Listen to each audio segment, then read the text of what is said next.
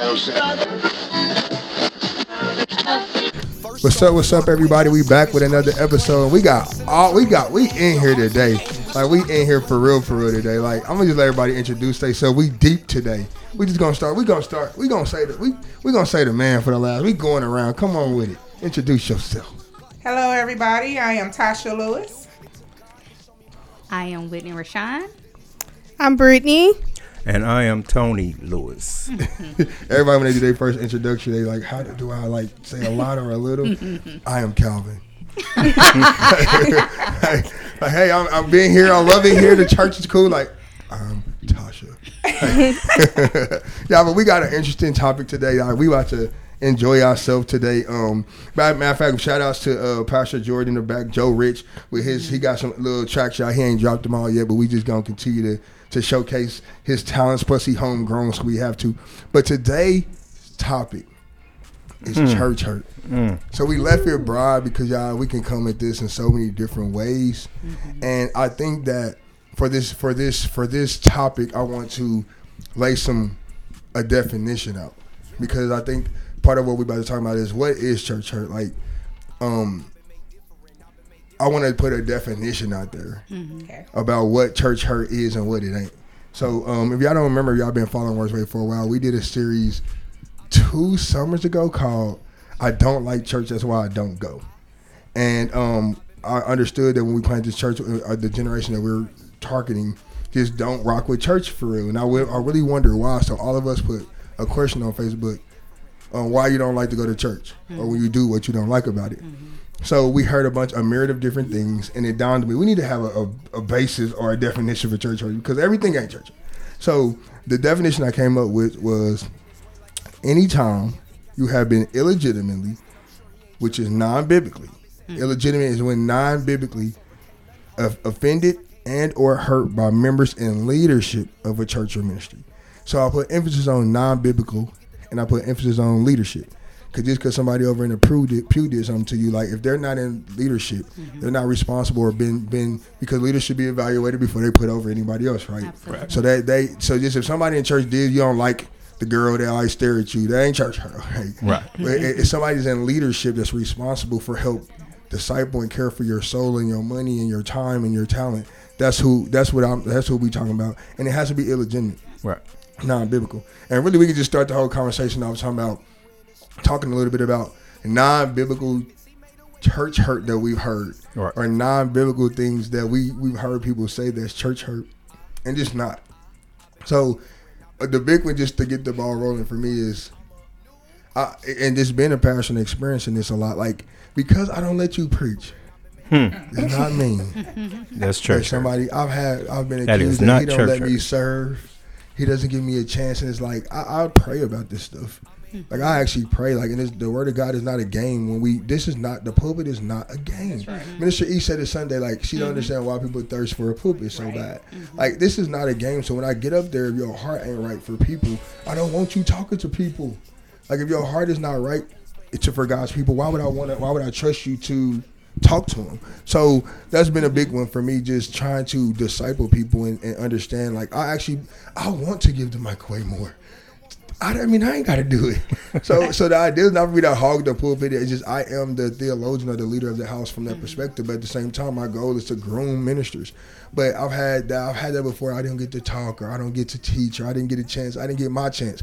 But this ain't the football team. Like, you don't get a chance with the rock. Like, like this is the house of God, and it's qualifications to this, right? Like Paul tells Timothy, like, if you want to be a deacon or a leader, cool, that's good.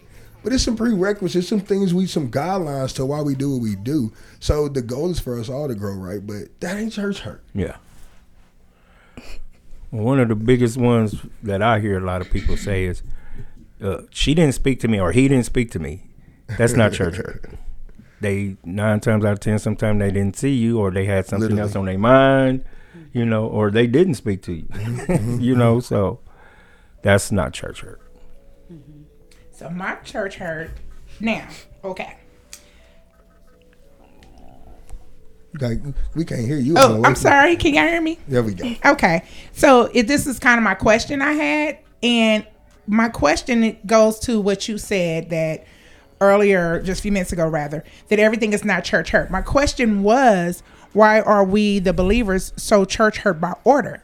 Ooh. Because that's not church hurt. It's people not wanting to follow order. Absolutely. And we have order in school. You have orders in the club. You have orders at the hospital. You have everywhere. But we don't want to have order in the church. And then when we call order things to order in the church, now it's I'm hurt. They wouldn't let me usher or go sit where I wanted to sit. Wow. You know, we hurt because there's no order. We want to pop gum while the sermon is being preached. You know, things like that. So it's those things are not church hurt, but people run around here saying I'm hurt by order in the church. We have order in everything else but church. But church. Ooh, that was a little nugget. Like, but even Paul tells, what was it, Corinth in 1 Corinthians chapter 14, and we all love this. Everything must be done in decency and order. But that's. He wasn't joking. He was serious. Like, it's a certain order to the house of God, and he's talking to them about services, and he's talking about the context. He's talking about speaking in tongues. He's talking about prophesying, and he's telling them how to use it and when to use it and what way, because ultimately everything in the church service and in the body and the church order should be edifying. So he's teaching us how to do these things in a way that's edification. And order is not hurt. It's order. That's right. I even when I go to the military, like you said, go anywhere else, you can't just go up because you think you gifted. Right. And because you think your gifts and I can play the drums better than him or I can sing better than her, so why should he get to be the worship leader? Because like it's order to this. In the world, And there's there's order. And there's protection in the waiting season. Like you can't just jump up there because you think you know something. Right. Like when you're waiting, there is a season of development. That's right. And if you go before time, then you can expose yourself for things that you're not ready for. Right. So I think that there's beauty in waiting and growing and developing whatever the craft that God gave you, whatever that craft is. Yeah. What you got, Britt? Okay, so I mean, it could be non-biblical, but a lot of people have an issue with tithing, and their perception of it is always just the church want money from me. The church want money from me, but if you're not, I don't want to say sowing your. Basically, if you're not planting your seeds, you're not going to get any fruit. Yeah, so if you're not doing that, like, it's not because the church is money hungry. But then also, like, this church is somebody's job. For real. So you go everywhere else and you pay to do everything else and pay people for their services. Right. Not saying that well, not me because I ain't a preacher, but not saying that the pastor's preaching is a service to you, but this is this person's job now. But it actually is a service to us. You know what I'm saying? Not in the sense of the worldly context, but it is a service to us as a sheep. You know what I mean? Absolutely. And so just like she was saying earlier, Tasha was saying about order, you know, we got order in everything. When somebody serve you well, you bless them. You do it when you go out to eat, you leave a tip, you know what I'm saying? And so we've just, like she was saying, we've lost that order in the body of Christ. And the scary and the dangerous thing is in that could go both ways, because I expect someone that's new, feeble, a babe in Christ to come in with an expectancy of that nurturing, and then to be hurt from that leadership. But when you've been there, that's not hurt, because you have, as we tell our kids, you should know better, right? You know, so it could go both ways, you know. Yeah, that's a real one too. Like, and that's why as a pastor, I hate talking about money. That is the one thing, I cannot stand to talk about, because I sympathize and I understand with the I grew up watching, and I don't like saying that. I grew up watching the Crafty Old Dollars and everybody too, and you like and seeing how they was teaching, and I thank God for his heart, because he repented and said, man, everything in the house of God should be done in love, and we wasn't happy with that. Like, we wanted to say, and he was right to repent and say, if you ever heard me talk about giving or teaching, throw it out. I was wrong. I'm sorry. I'll repent. And I heard a pastor told me that I used to be close to, and he said, well, he need to give all the money back. And I'm like, I'm glad God don't do me like that. Like, give me all them years of let me take all the time you gave me, give it back. Like, I mean, that's not how it works. The repentant heart. Now, if he wants to be good and really show that repentance, he'll do things to like re-sow into people. But I mean, if he even had a house and all this stuff over the years, and as a pastor, I hate talking about it because like I've done in my pastoral career 6 weddings. And I'll counsel people. I don't only counsel people. I only marry people I counsel. And I have a 6-week counseling session. I did a 3-week twice because they asked me so late. And I've never but one time had anybody give me anything. And we spent hours, me and my wife, for 6 weeks, 2-hour sessions for 6 weeks. I went to Miami to marry people. I've driven 3 hours to marry people. I went all over to do this, and I probably put no less than 15 to 20 hours in each wedding, and they've never gave nothing. Wow. And this is my time. Like this is, and I start to realize like this is why pastors do get to that place where they say, excuse me, I'm charging. I was like, I ain't never charging. My dad never did. I ain't doing it either. And I for my people that come and hear with me, I would never charge. Wow. Y'all will always be able to touch me. But I ain't gonna lie. When they get to a certain level, my time is, I'm gonna have to, because people will take advantage of your time if you let them. And I was looking this up a while ago. The Cancer Society, this is their non-for-profits, like churches. She make like $900,000 a year. There was one made like $1.5 million. And I don't care about what they give these people. I'm just saying, well, why are churches, if a pastor, oh my God, I hate bringing up his name, but I don't care because I'm gonna talk about him in a positive way since everybody else got something negative to say. If Mike Todd took a church from $700,000 when he first started pastoring, and 6 years later it's an $80 million church, why wouldn't we bless him? Like, if God is giving him vision, he's giving his time. He can't just go to Walmart with his family and play in the aisles like I do with my family and throw carrots in the balls. He can't even do that. Yeah. Like it was a sacrifice to that, his time, his gift. So why, if they wanted to pay him $2 million, $3 million a year, if they wanted to give him 10% of what the church make and say, we give him our pastor $7 million a year. We've seen his vision, what he's done with. I'm for it. Yeah. And so we look at the pastor thing, like, pastor got a nice Cadillac. Hey, that's the church's money. Yeah, it is. Yeah. They pay their pastor for the Bible literally says this. Don't muzzle an ox. Paul says in Corinthians chapter 9, he has a whole chapter like, I could take money from y'all. I deserve it. He said, we give you our spiritual gifts. Can we at least get the carnal or the physical ones? Yeah. This is actually a principle. It's just been taken advantage of. It's been misused. And that's the issue. But I'm growing to get away from that, to embrace that. Like, yes, my congregation takes care of me. Yeah. Like, I left my job. Yes, I made a lot more money, but so what? My people take care of me, and they love doing. They enjoy the fact that they make sure they pastor good. Like, we have to redo this concept. And I used to stay away from it, but I'm maturing now. I embrace it. I'm bragging on the fact like, my people took care of us. Like, I know it's not hundreds of thousands of dollars, but we good. Yeah. Like, our bill paid. We can maybe to come in here and serve. So that's not church hurt, just to back up. It's a biblical principle. Hold your leadership to accountable for what they do with the money. Everybody needs accountability, but so I mean that's not a church hurt. But why wouldn't we, as the body of Christ, wouldn't want to bless the head, the pastor who blesses us? Pastor, you gave us that little chore of doing the 2-minute preach. Y'all remember that? So, be honest. How many? I think everybody did one. I know you did, I think. How long did you take to practice for your 2 minutes? A little while. So, 8 minutes. I was working hard on my little 2 minutes. Okay. He do 2 hours of study. He do this every week. All night there's times he can't attend to his daughter, his wife, his sons. I'm sure he want to get on the phone and chat with his son out of town at school and see what's going on. But there's times he have to spend more time in that word. It ain't just reading the word. He have to dissect. He have to study. He have to read commentaries. He got to listen. He got to meditate. He got to pray. Why wouldn't we want to bless him for his time that he took out to get up there on Sunday and feed us things that is going to help us grow, help our lives, change our children? Why wouldn't we? And then we'll get mad because I want to preach. You haven't read a scripture in I don't know how long. So I don't know if I want you to read that to me because you probably going to give it to me in the wrong context.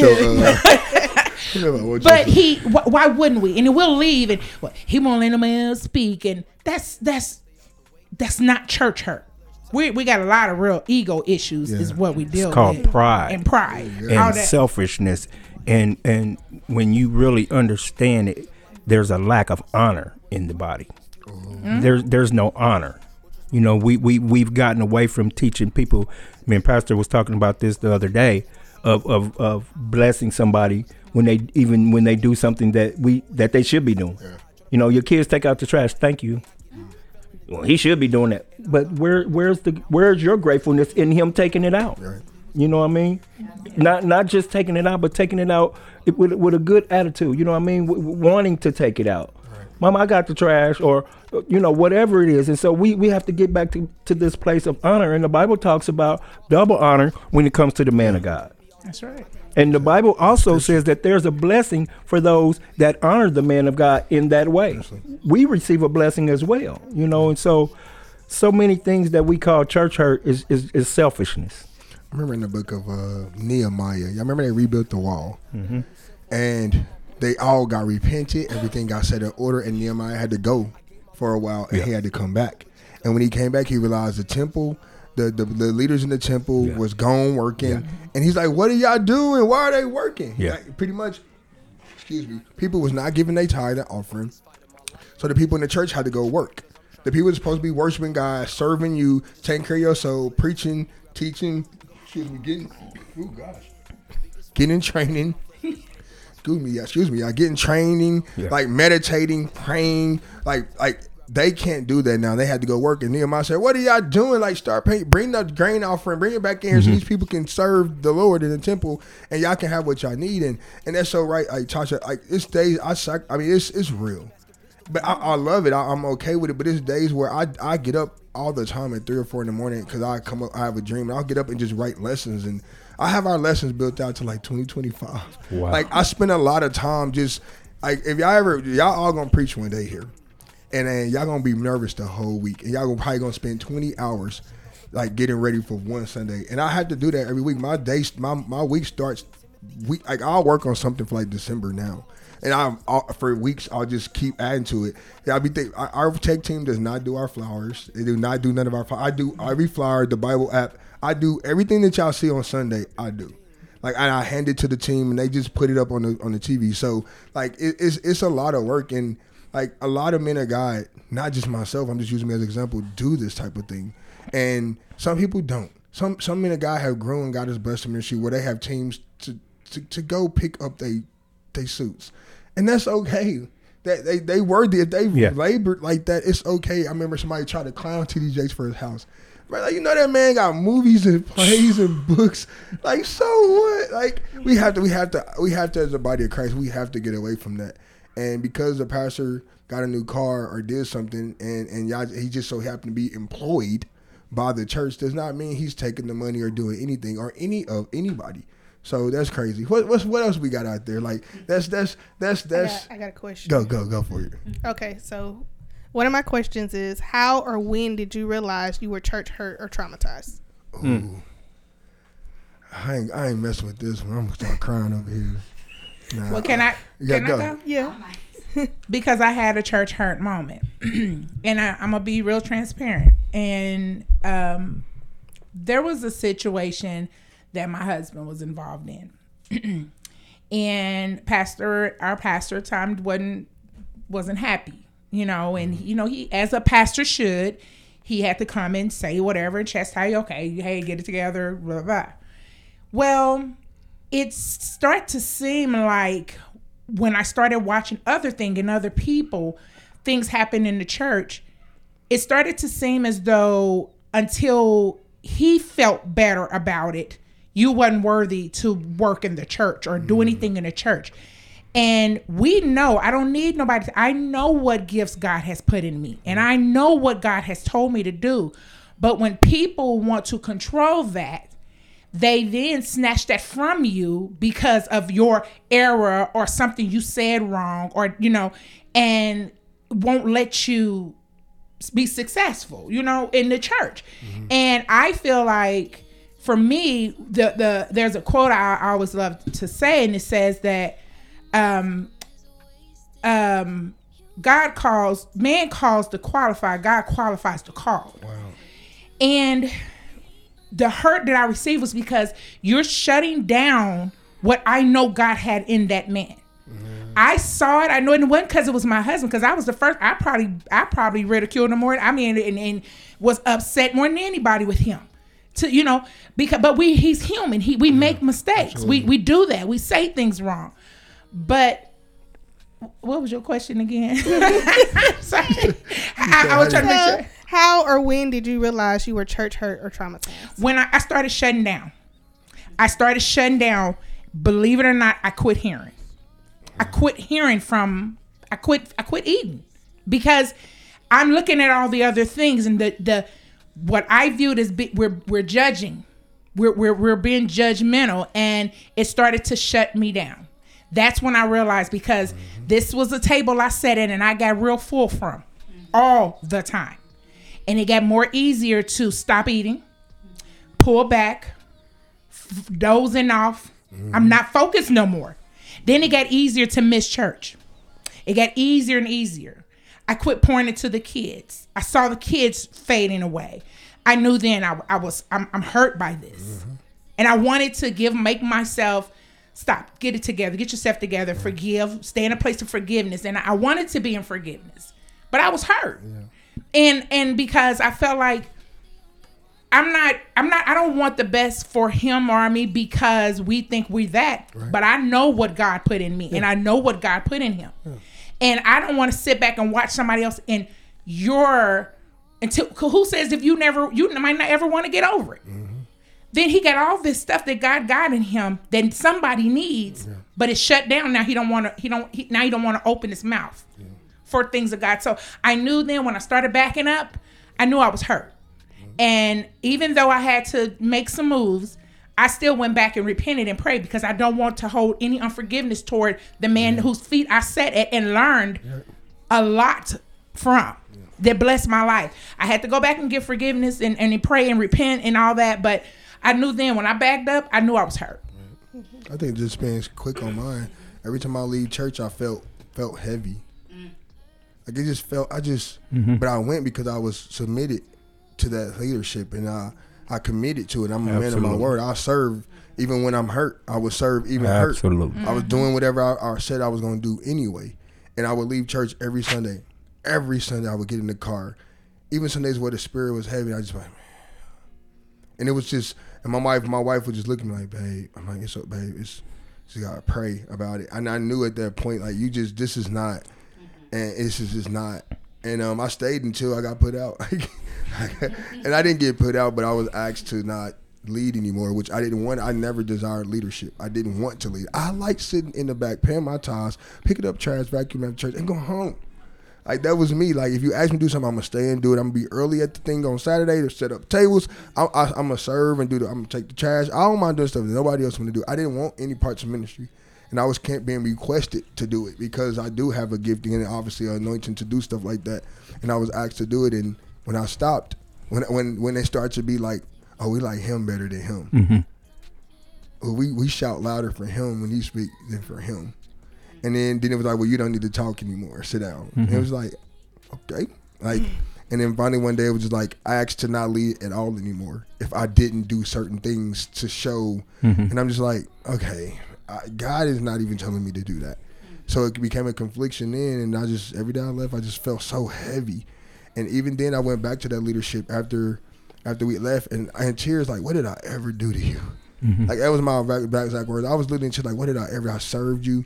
Like, I led the charge in honoring our leadership. Like, what did I ever do?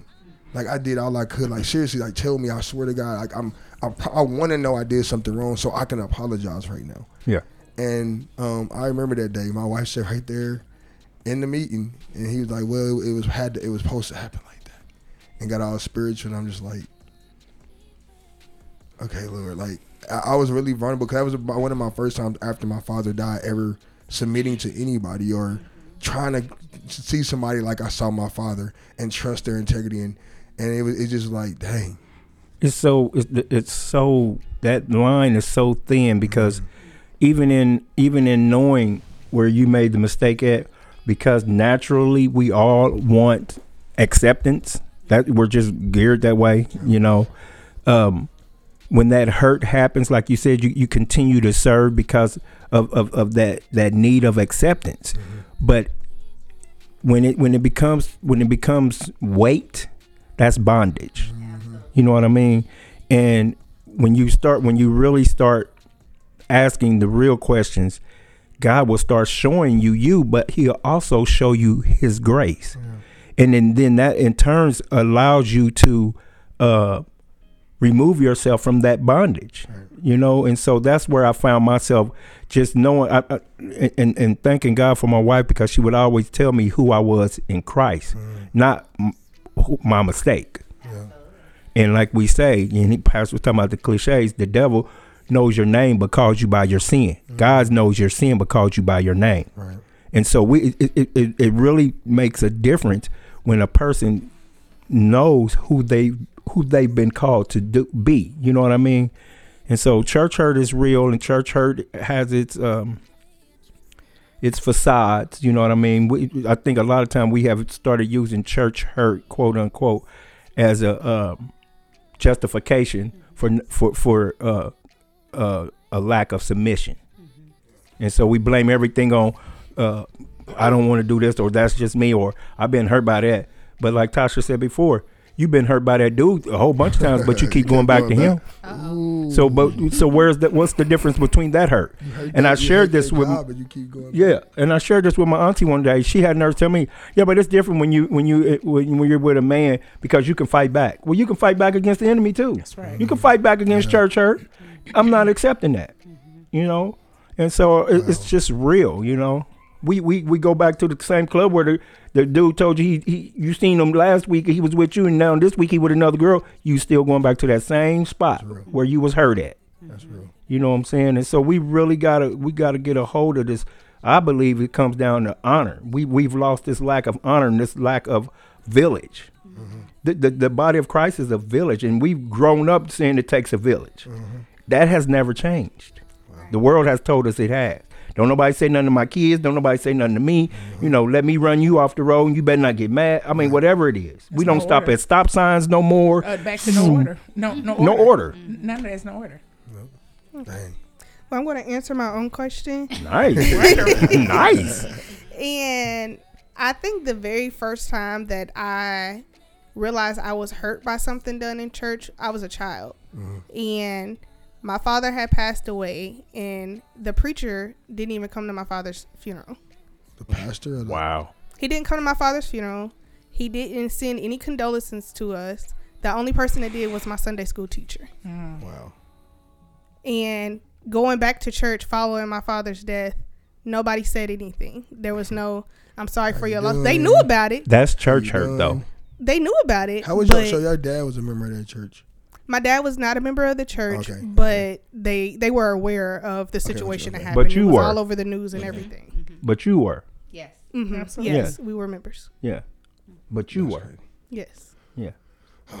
And that was as a child. And then as an adult, being hurt by a different church, I would say it was when, so people that don't know, I was engaged before.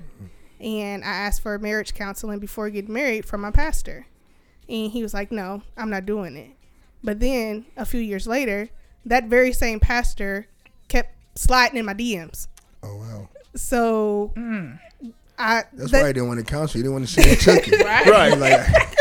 I want you for me. Right, you for me. Like, of course, I wouldn't allow any conversation to become inappropriate, but I just felt like the interactions were inappropriate because you don't even talk to me at church. Yeah. Wow. So why are you trying to talk to me here? Yeah. That's a red flag. Yeah. Yes. Yeah. Wow. Who else? Anybody else for me? When I experienced church hurt, I think I realized it when I made the decision to leave, because I am a person who, you know, from the time I was young, I have never met a stranger. Everyone who comes into my life, they stay in my life forever. And like Pastor Calvin said, when I began to lead that church and it was just so heavy, and I began to feel guilty of things that as a result as manipulation in the church, I said, okay, this is something that I need to walk away from. And so when I started to feel like I need to end that relationship and start looking for something new, that's when I realized that, okay, it's a lot going on here. And also the same church that, you know, we grew up in. And so when I made that decision, I knew that, you know, this is a done deal, because I am pretty open. I meet people where they are, very forgiving. And I'm the cool one in the room. How I'm hurt. I'm not easily offended at all. Me neither. And so, yeah, that's when I realized it's time to make a change.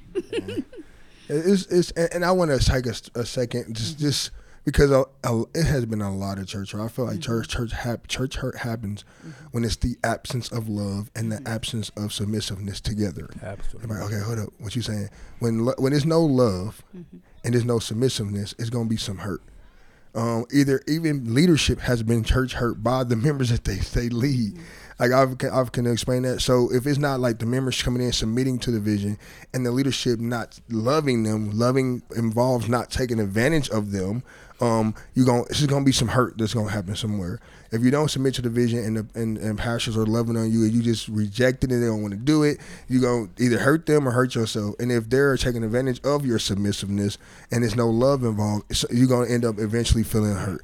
It's some videos I was seeing on Facebook when they were literally stopping mid-service, the pastors like getting on the choir, like, yeah, if y'all not gonna hit the notes right, like stop. And I'm just like, you can't do that. Right. Like, oh my God, several. And you're breaking. How do you think these people? The camera is on them. Yeah. What are they supposed to say? Yes, Pastor. Like, and this is it's too much insecurity in leadership. It bleeds out. Managing people is really not. It's something you have to learn. Yeah. Like, it's a trained behavior. I actually have a master's in management, business management. Like, and part of what I learned was managing people, helping make people feel loved and considered from a business perspective. If you just add the love thing in, just a biblical principle to love people, like, it happens. So church hurt is very real. And I honestly just want to say sorry. Like, it's been so much just hearing y'all stories, all of our stories. It's been so much church hurt because it's just been illegitimate, non-biblical things that's taking place in the house of God. And I'm like, if you listen to this and you just like, you feel like, man, you're thinking about what's happened to you and things that may happen to you in the future. Like, from a pastor, from a lead pastor, I apologize, because our responsibility, the pastor is translated into sheep. To shepherd, and the role of a shepherd is to lead their sheep, is to put their life on the line for their sheep, right? Like, when the bear come, they go out there and try to like defend the sheep, right? Yeah. Like, they're putting their life on the line, like Christ put his life on the line for us. He's the great shepherd, and it's not supposed to be a situation to where we're not dying to ourselves before you necessarily die to yours. Like, if we're the shepherd, supposed to lay down our life for the sheep, it should always be a moment where we're sending and drawing back, like, before we break a person. Yeah. Now we like, it is order in the house, so we can't just let it do whatever. But it should be a time where we break you, or try to break you, or assert our authority in public, or do something to where you are embarrassed or anything like that. And I apologize, because I've seen it so much. I felt it. I've been through it, and it makes you look at it. It would challenge your faith. You know why a lot of people, and he was saying that, Pastor said this just a minute ago, we're sheep. And the reason why sheep hurt easily, and the reason why there is the responsibility of the shepherd to guard the sheep, because sheep can't fight. Have you ever seen sheep fight? They don't. You know what I mean? And so when that hurt, a lot of times that hurt is real, because they were expecting to be cared for. And that's why, you know, a wolf in sheep's clothing, that's an overseer's job, is to see the wolf. Right. You know, regardless of what he got on. Right. That's a wolf. I can see his fangs. Right. And his fangs is the way he talks, the way he's moving throughout the congregation, right. The things that he's doing. Those are the discernment and things that the shepherd is supposed to have. And a lot of times, and the Bible talks about a good shepherd, and if there's a good shepherd, then there has to be a bad shepherd. Yeah. And a bad shepherd is a shepherd that is not watching his flock. Right. And the Bible says that there's a punishment for that you've scattered my sheep. You know what I mean? It's again going back to order. Right. You know what I'm saying? And so everybody plays a part in this. You know. Absolutely, and and also, how do you come to a point where you understand that the church is people? Yeah. And human beings. They're human beings, and every single day, like when you are doing life with people, it's going to come a point where they will hurt you. Mm-hmm. And so that to me should be not the expectation, but when you're dealing with people, at some point, you are more than likely going to get hurt. So what boundaries do we put in place to say, okay, this person is an imperfect person, just like I am. Mm-hmm. How do I see this person through God's eyes? And what boundaries do I put in place to choose to love them anyway, mm-hmm. to choose to forgive them, mm-hmm. and choose to not be overly offended? Wow. Like what do I need to put in place for myself so that I can immediately recognize it, not get offense and say, okay, this is what this is right now, mm-hmm. and this is how I need to deal with it. So can I answer? Yep. Yeah. Mm-hmm. So, sorry. I think to make the decision and let your feelings follow your decision. Yeah. Because if you do it the other way around, mm-hmm. and your decision follow your feelings, mm-hmm. well, however you feel at all these different times, that's the decision. You're going to base your decision on what you're feeling. I'm sad. I'm mad. I want to be happy. Mm-hmm. I'm glad. I'm frustrated. Mm-hmm. Whatever that is, your decision is going to follow. But when you make that decision, absolutely. I know what she did, or I know mm-hmm. what he did. I'm going to love him anyway. Mm-hmm. I'm going to do whatever it takes to help get him through that situation, or be that shoulder or that sister mm-hmm. for that individual. My decision is made that I'm going to love him mm-hmm. or love her through this. Mm-hmm. Yeah, it was bad. Maybe it wasn't good what they did, but I made a decision, mm-hmm. and my feeling has to follow the decision that I'm making. Yes. So and I think that comes with a level of maturity. Absolutely. Because there are people in the church they're at different stages in their walk with Christ. And so that's something else that we have to keep in mind. Someone can be at church for 20 years, but still not matured mm-hmm. very much. And so I think we have to also keep that in mind too, that we're at different stages in our walk with Christ. And so sometimes I think people, they can make decisions and they can choose to hurt you, but they're still not healed in certain areas. You know? That's good. I mm-hmm. also think too, we got to be careful. Mm-hmm. Like you said, definitely in the maturity piece. Absolutely. Mm-hmm. But I think a lot of people too misuse or abuse mm-hmm. title. I agree. They feel because of their mm-hmm. title, they're entitled mm-hmm. to say a thing. I agree. Any kind of way. Well, they know who I am. I I'm have the pastor. that. Y'all gonna let me? I'm gonna say. Yeah. And that's not always. That's mm-hmm. not. It don't even have to be that it's right. That's not always God. And that's usually not. It's usually not even the pastor. It's usually a understudy. Somebody else. You know what I mean? Honestly, yes. Because. It's usually that Tonys. Wow. You know what I'm saying? Got a little for power, real. And now all of a sudden, he's saying, and sometimes that's not even the pastor's heart. That's you know right. what I mean? Of course. And so what I was getting when you two ladies were talking was mm-hmm. relationship. It's the same way with my kids. My kids are different ages, but mm-hmm. because I have a relationship with them, mm-hmm. When one of them cut up, I know how to address him. Right. I know how to not just address him. I know how to attend to him because in that area, and we always say this about T2. He's so innocent. Mm-hmm. You know what I'm saying? And she's wanting him to grow up, but there's some things about him because I know him. I have a relationship with my son. He ain't ready, mm-hmm. and so I don't allow it. That's that Cameron that he be talking right. about. I mean, honestly, it is. And so but even like with my daughter or my other kids. Stop doing that. Some of them I have to talk to that way because we have a relationship that I know he know better. Mm-hmm. This one he's still mm-hmm. under mama. Mm-hmm. He's still under the wing. Mm-hmm. So boy, mm-hmm. so I believe in the church mm-hmm. it's about relationship. Yeah. I agree. Well. And to the pastor, help me out now. I know it's somewhere in the Bible, but it talks about I'm about to read. I'm waiting for y'all to get through. I got it ready. It's locked and loaded. It talks about how you need to, when someone offends you, to go to that person. Like that's a part of a relationship. Like making sure that you just not choose to just, okay, they offended me, walk away. But yeah, have that conversation with them to gain some understanding. Because I think when you have that relationship, you can be like, if I don't know you or I barely know you, I don't have any type of relationship with you, it's easier for me to be like, wall up. Absolutely. You know. But if I have a relationship with you, I can really try to understand it and really, you know, it's going to be easier to love through. Absolutely. Yeah, and I love that text. He says, if you got an issue with your brother, sister, like I almost just like. It's Matthew 18, verse 15. I had to go to it real quick. If another believer sins against you, go privately and point out their offense. Girl, I'm gonna call you later. This is point one. Like, can I take you to lunch? Like, or girl, come sit in the car with me. Let's go for a walk. Absolutely. Like, because most times, man, I've seen this y'all so many times. She don't like me, or when I went over there, why he looked funny? He wasn't even looking at you. Like, if you would have just went to him and said, "Did I do something?" or yeah, what's up? Why you mad? What's wrong? Well, I just thought maybe you seen. Well, girl, I'm over here. My lipstick is crooked. I'm trying to lick my lip.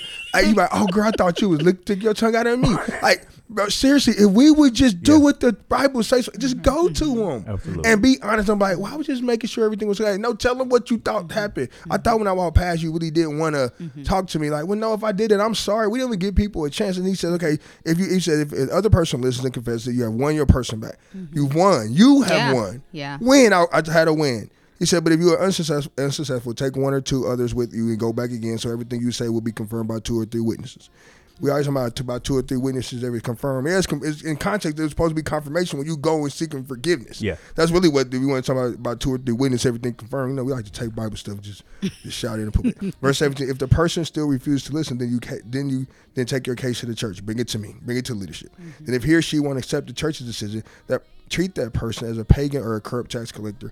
Not saying write them off, but obviously you don't know God, believe in God, and want to live for God. So we need to pray for your safety, your salvation, your healing all over again. Absolutely. Treat them like a non-believer. Yeah. So, and if we would just do that, a lot of issues would just be taken care of in that first part, just going to them. Because most people they just had a bad day. They didn't get no sleep. They've been beefing. And I tell people all the time, you don't know what they dealt with last night. And I get dramatic. And people are like, why would he be talking so crazy? You don't know she got beat up last night.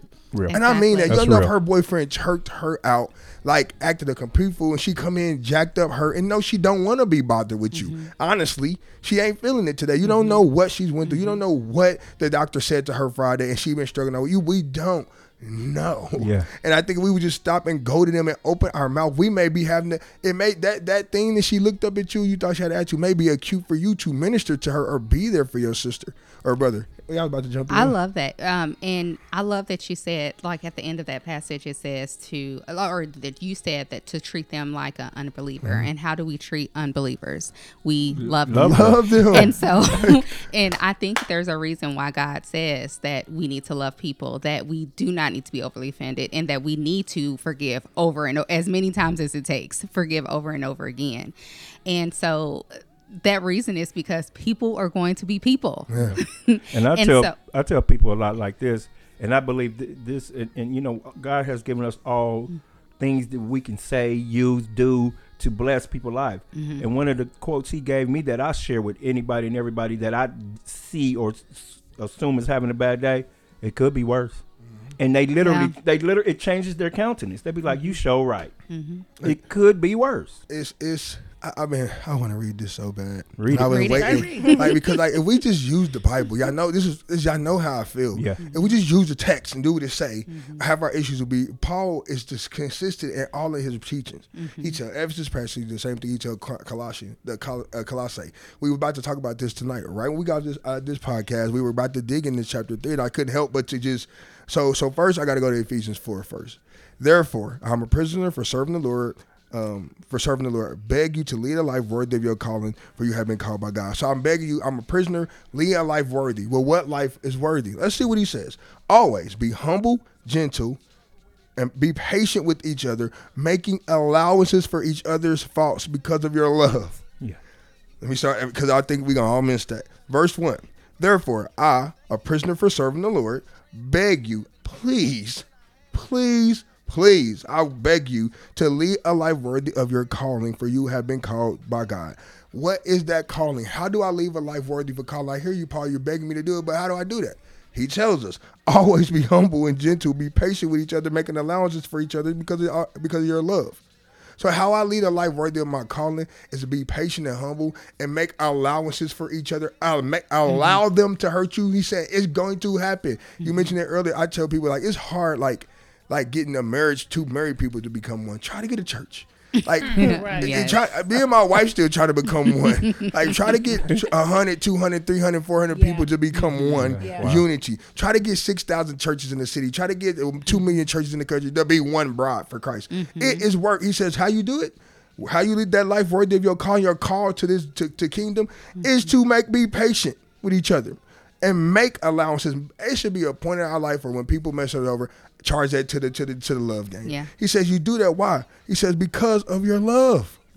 Because this whole thing is tied to love. Because we're in the new grace thing, this new covenant, the New Testament of love. This love each other as I love you. Love your brother as yourself. He says make every effort to keep yourself united in the Spirit. Make every effort to keep yourself united in the Spirit that we both share the Spirit. He about to explain that. He says, binding yourselves together with peace. So the binder between me and you should be peace. He says, so for there is one body. This is why he needs us to do this. For there is one body, one bride of Christ, one church. Y'all keep talking about this on last podcast. It's just one body. He's not a polygamist. He don't have 6,000 wives. It's one bride because we're one body, one Spirit. It's only one Holy Spirit. And you, them, us, T.D. Jakes, Tony Evans, everybody else. Same thing. He says, he says, just as you have been called to the one glorious hope for the future. It is one rapture. It is one kingdom. It is one heaven. Yeah. He says, there is one Lord, one faith, one baptism for God and the Father of all, who is over all, in all, and living through all. It's just one. He said, I'm not dividing myself up for you. He says the same thing in Colossians chapter 3. Since God chose you to be the holy people he loves, you must clothe yourselves in tender-hearted mercies, kindness, humility, gentleness, and patience. What does that sound like to you? The fruit of the Spirit. The fruit of the Spirit. So what he say to Galatia? Let the Holy Spirit guide your life. He's practically saying it the same way here in a different way.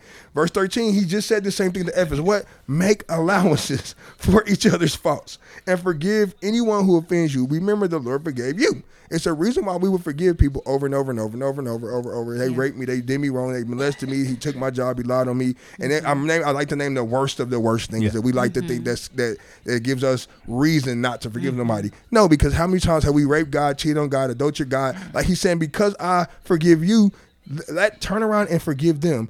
So you must forgive others. He said, this is not a requirement. I'm not asking you to do it. You must forgive others. Above all, clothe yourselves with love. It's the same thing he told he said Ephesus, which binds us all together in perfect harmony. Wow. He says, and let the peace that comes from Christ rule in your hearts. For as members of one body, you are called to live in one peace and always be thankful. It is the same. Do we read the Bible? Wow. I'm not playing. Like I struggle sometimes. I wonder, do we read it? Because we ask questions. We live a certain way. We post a certain way. We move a certain way, and we make allowances or excuses to do that instead of make allowances and excuses to love your brother and go to them and talk to them and do the right things. Like, do we really read it? Do we? And then when we read it, will we submit to it? But let's not even get to that. Do we even know it? Say it. Yeah. Because I feel like if we just knew this was here, it got to be something in us that say, okay, I got to go to my sister. I got to make allowances for this. But as a pastor of a young church and a young church plant, I've seen this so many times, and I love God about our maturity now. We just don't deal with this like we did at one time. But do what it say. And we would talk to our mamas, daddies, blurt, lie, gossip, slander words all our time instead of just going to that person and saying it. Hey, just a question. But a question I have. Do people understand how cows make milk, how their bodies make milk? Do you know what they do? The process that their gut goes through? No, I mean, because it's tied to the word of God. It's the same way. Okay. A cow eats grass. He regurgitates it. He eats it again. Yes, he regurgitates it. He eats it. That's the same.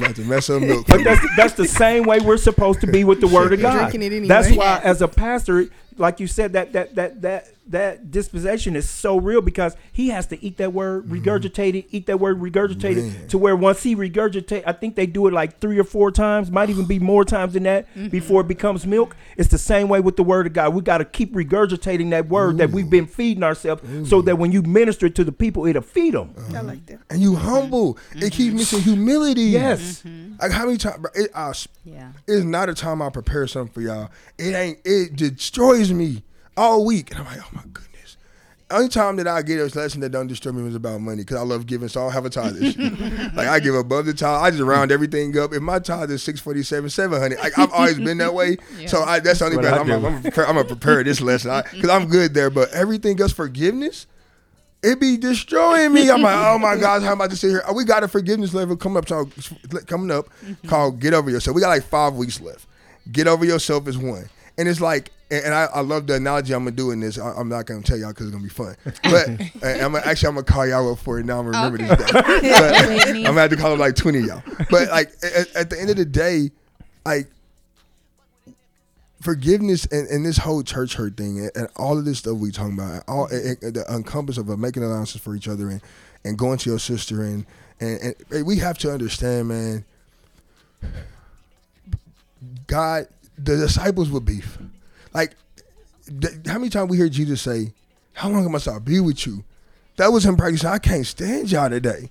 Like, y'all are whack. Still remember when he was praying in the Garden of Gethsemane before he went to the cross and they kept coming back sleepy? Like, y'all can't stay up for a little bit? Yeah. Dang. Like this is going to happen. The idea is that we blended and we tied together with the fruit of the Spirit that's supposed to be burning us. The Holy Spirit is supposed to be living in us. We're tying together through them fruits of peace and humility and love and joy and gentleness and kindness and self-control. And it binds us together because we color in the same Spirit and there's one baptism and there's one God and there's one body and there's one church. And it should be the same thing that from our personal lives into the churches.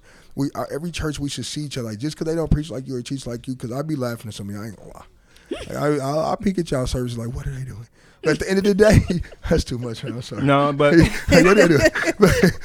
But at the end of the day, if we share the same gospel that Jesus Christ died on the cross for your sins, he has risen, he has went away to prepare a place for us. He is letting things play its course. He is coming back to get us. He is going to rapture the church. He's going to have. If you believe the same thing I believe, the foundational truth with what Paul told us, Corinthians verse 3, is no other foundation than the one has been laid, Christ. If we believe in the same Christ, we ain't going. I don't care who you sit in the room with. Y'all not going to agree on every single thing. That's right. So if we just got the basics, the foundation, he already says we're gonna build with different material. So yeah, my church, we got the same foundation that y'all, but we save our tongues for private meetings, and y'all start off the church with tongue. Like, okay, we like it, we're different, cool beans. We should still be bonded together in peace and humility and love and gentleness. And we have to get this. This is, he says, Paul tells them, until y'all get this, you will become mature when you get this. Yeah. The unity thing. In other words, if I'm not mature until I get unity, if I'm in disunity, I'm immature.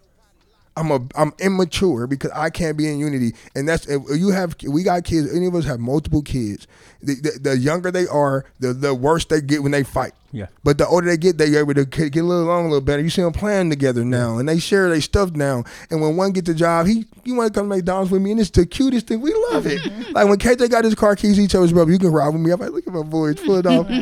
My gosh, like cause I'm a parent that want my children, because I don't pick one or the other. Yeah. That's right. Even if one is bad and one is good, I don't care. Y'all my babies. Yeah. Mm-hmm. Like I'm not gonna pick one over the other. And we act like God is picking us or picking our church or picking this person more than he's picking the other one. And because he mad at you and you don't worship enough and get hype enough, so he gonna accept me more. Yeah. No, you don't do that to your kids. Yeah. So he doesn't have he has a one level, one fit all Christ for us, and he loves us all equally, and the blood of God carries our imperfections, reason why he can look at us all evenly. I can have sinned 77,000 times a day, you can have sinned once, and he see us equally, because that one needs just as much as my 77,000, so we are both in his eyes as my beautiful children in need of grace. Yeah. And we don't see each other on the same level, so we put division and we disconnect because we think we better, or we think they're worse, and that's where the church hurt and the disunity come in. I think church hurt is a disunity. When you see church hurt, is no unity or love. Played a part in that. Yeah, absolutely, because I don't believe enough churches are teaching on that very thing that you're talking about, which is love. That's what I was just going That's to say. what that's what'll bring everything together. He Is said love. that. Bonds you all together. Ties you all Everything. together. And we preaching, those are the mechanics. Yeah, you might be preaching on that the dispensation because the I believe regionally God gives the word to those pastors in regions for those people. Right. To feed those people, because the people in the northern half have different needs than we do in the south. You know what I mean? Right. And so God is, His word is the same, but they're being fed different. Yep. But the one thing that He told us to give everybody is love, and I don't think enough churches is preaching on love, and that's why you got Absolutely. so many I totally different agree with bodies. When the Bible, Pastor just clearly said there's only one body. One spirit. And if there's one body, then there's only one head. Listen. There's only one head. I We tell had- people God ain't saying he's not saying a bunch to a bunch of people. He's saying the same thing to a bunch of Right. people. Absolutely. But my marching orders for my home, I'm the head of the house. It's the same for the kids as the wife. Now they may have different assignments. Absolutely. We got kids. Y'all wash some dishes. She ain't touching no dishes. But baby, can you go upstairs and take care of this for me? Now all of it has one goal, is to take care of this home. Function. Now, if Penny look at the boy and be like, why y'all washing dishes like that? And the kids look at Penny, well, why you ain't put the candles in your bedroom and it ain't smelling good for your husband? Like, like that's what we doing, turn around, judging each other. That's why Paul tells Evans, he says, it's with the fivefold ministry. Some preachers, some teachers, some prophets. Yeah. We're not supposed to look the same. Like he says, if our nose look the same as our toes. That's ugly. And we That's mad, good, we though. mad at people because they don't look like us or Right. act like us or do we read the Bible? Yeah. I think it's First Corinthians chapter 12. It's an old chapter on like the body and being in unity and how we're supposed to be a body of many parts. And if my nose, like I want to look like my toes, they get used more. It don't real. make no sense. That's Well, real. what's smelling? Who gonna smell it? Yeah. If everybody want to have a mega church, well, who gonna minister to the little bitty people? Come on. Like we have to stop. Like and go. Tasha. Go, That's Tasha. knowing your purpose. Go, Knowing Tasha. your purpose. I was just going to say about the love thing. It's all centered around love. God is love. I tell you, Pastor has been on love for a while now, Yes. and everything he teach with all the what's the things he do Analogies. all the now, and I love them. Those are Yes. those. But in it all, he's still coming back to the love of Christ and the love we should display amongst one another. I've been to church my whole life, but I can honestly say this, Pastor, in these last this year, Yes. I view love differently. I've started dealing with people different because what comes back to me is what he's been teaching us about that real agape kind of love, that real and knowing that, you know, but I'm No, telling for you the real. truth. It really it has helped me. It creates a because servanthood in to you. some degree, and you can does. lie about it if you want. There's some judgmental in all of us. It We is. get very judgmental about certain things and people in their sins because we still do think, no, that sin is bigger than what I did. And You you know, nasty. yeah, I would you know. never. And when I did really embrace it, I kept saying, I mean, I watch a TV show and look at it, certain things different. I was like, because he just needs somebody to love him. You know, For I be real. on a whole nother Yeah. thing, and I be just like, it's this. If we really took this love thing, the church hurt would cease. It would cease. So I That's have real. something, and I think everybody will agree here. So one of my questions was, what have you learned from your church hurt or previous experiences, and how are you applying that now in love? Like, I have learned to love people in a completely different way, despite their flaws, despite their sin or whatever. Like, I have learned to love them just as God's children. Yeah. That's it. Yep. Nothing else. Like, okay, yeah, I don't like the way you dress, but But even like Pastor was saying, and I believe it to be true, when you really displaying that agape love is in you, it creates a servanthood. It creates a servanthood. You know, you just servant comes out of you automatically when you're walking in love. Yeah. You know, It's a byproduct. a byproduct. It says- Jesus, Paul that's says, all serve he did in was love. serve. Serve. I love how he says, love. Jesus says, love, serve everybody in love. Mm-hmm. So I'm like, okay, if I'm loving, serving just a byproduct, it just happens, right? if I love you, and my definition I try to chase us is you go down so they can what?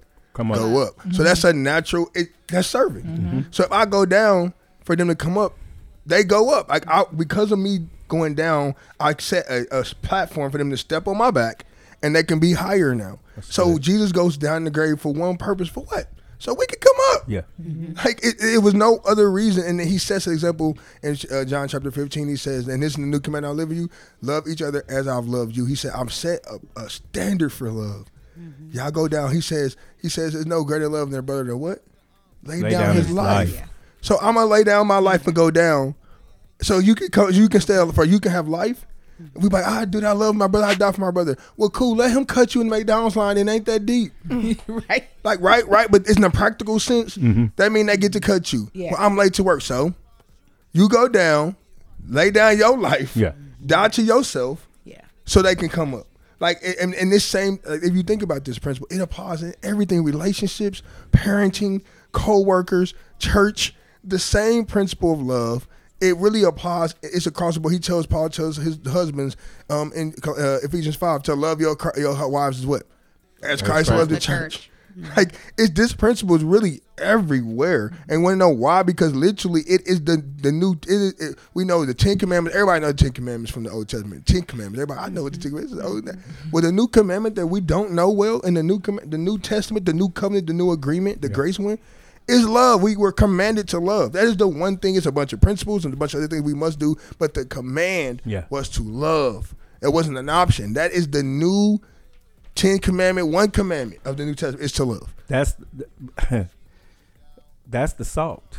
Love is the salt of the earth. Yeah, that's it. That's what preserves us. Is the salt. He said we are the salt of the earth. Well, what are we supposed to be? Love. Wow. Yeah.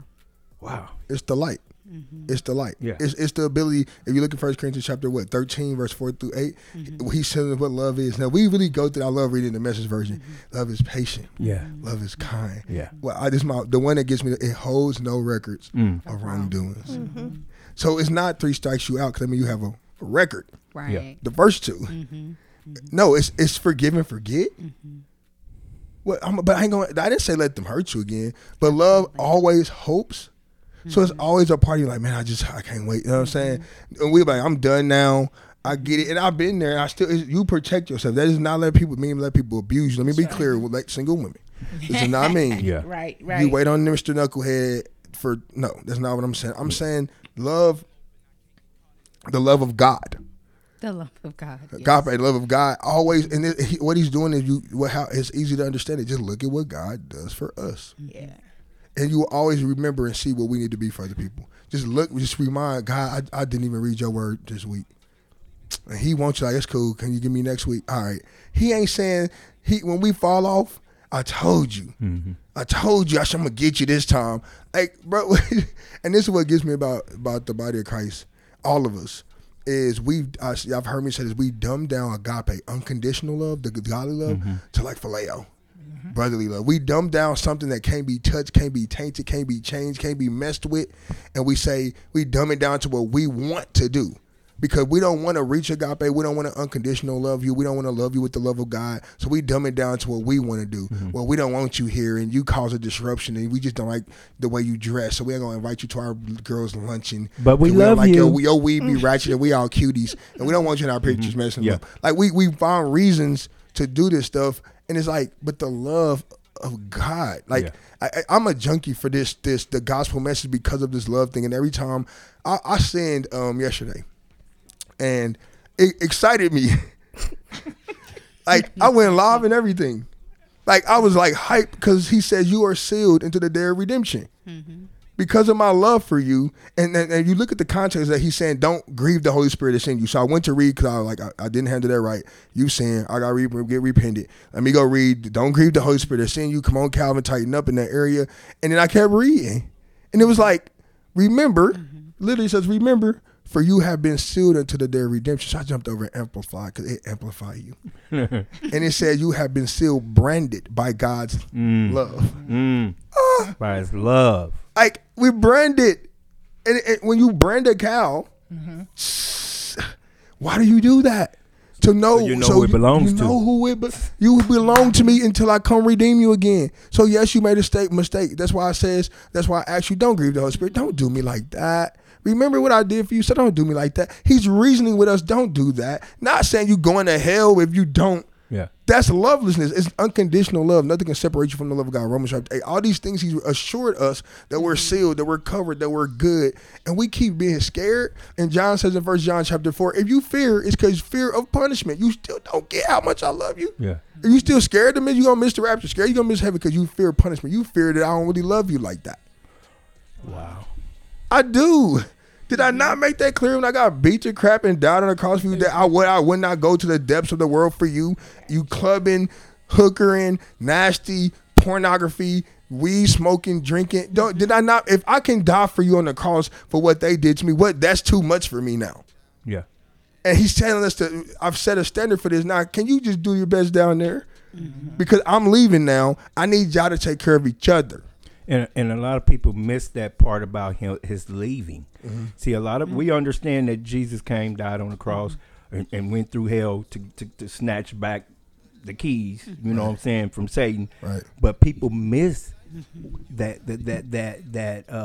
what they call it, that icing on the cake that he did when he said, I have to go. What did he say he did when he said, I have to go? He said, I'm going to leave you with something. See, people miss that part. That's why a lot of people continue to grieve the Holy Spirit, because they don't believe that he's necessary. But Jesus wouldn't have gave him to us if he wasn't necessary. That's why he didn't just say, well, I'm going back, me and the Holy Spirit, we going back. He said, no, I'm going to leave him with you because y'all going to need him more than I'm going to need him. See, we're missing that part. And so this whole thing, this love thing, man, is so real, and it's so nourishing and so enriching, man, that, like I said, when you just share those fruits of the Spirit with people, you're giving them love. When you share hope, you're giving them love. What did he leave us? He left us hope. He left us love. Spirit, right? The Holy Spirit. So, but what is it for the Spirit? We right back. It's a big circle. Right. Yeah. Like I said, I'm going to leave you with something, right? I'm not going to leave you. I know y'all scared. It's good. I'm about to reveal my third part of my Godhead to you. And trust me, you want him. Yeah. He says, and what fruit does that Godhead, that Spirit love? Yep. It's right back. This stuff is not, and that's why when I get to stage, I'm like, why do we struggle with something that's so, it's clear in the text what we should be. And so, like, what's the antidote, of Brittany Crusher? What's the antidote to church hurt, or the antidote? Love. It conquers a multitude of sins. Never fails. Now it's talking about what Christ did on the cross, right? It covers a multitude of sins. But it's the same when we love each other, right? It don't matter. It don't matter. You took my money, you stole my money, you keep that. Now that's a hard one for us.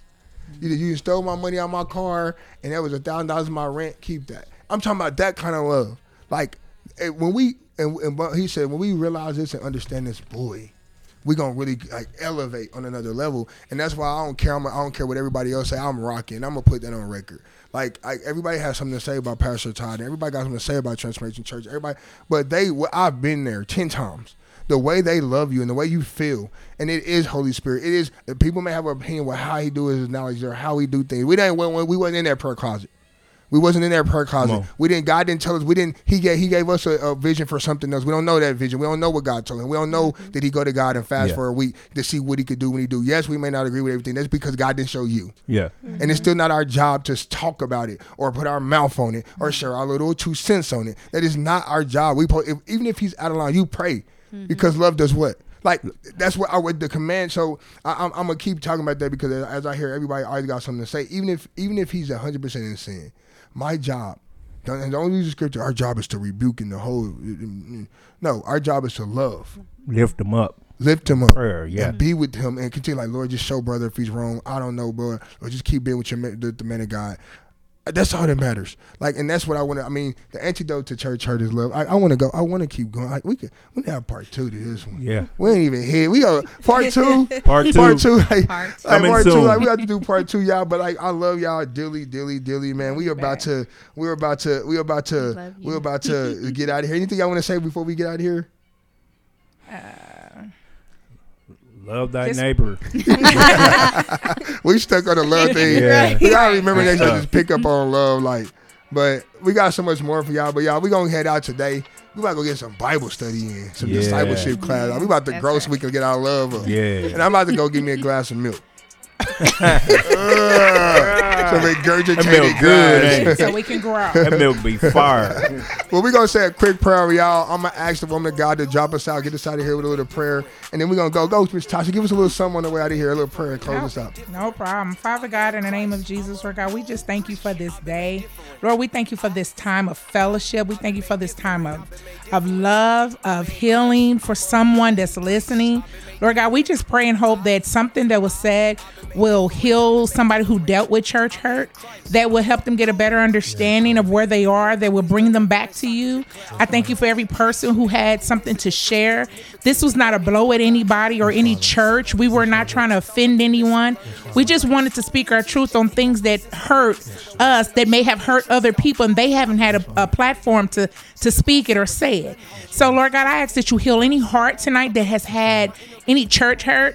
I ask that you heal them now as we call them back to you. We don't know their names. We don't know who they are, but in our private time of prayer, Lord God, we're praying for anybody who has been hurt, that we can bring them back to you, Lord God, and that you will get the praise, honor, and glory. We thank you for our Pastor Calvin for having this podcast and what Word's Way is doing, and we're looking to be a great impact into the body of Christ and in this world, in this region, in Kansas City. Yeah. We just thank you. We praise you. We give you all the honor and glory in Jesus' name. We pray. Amen. Amen. Yeah, I know we like to say go and produce kingdom fruit, love, joy, peace, patience, goodness, kindness, faithfulness, gentleness, and self-control. Go produce some fruit and live life what? Word's Way. We out. I'm in Christ. I'm a new creature. I've been made different. I've been made different. I've been made different. I'm in Christ. I'm a new creature.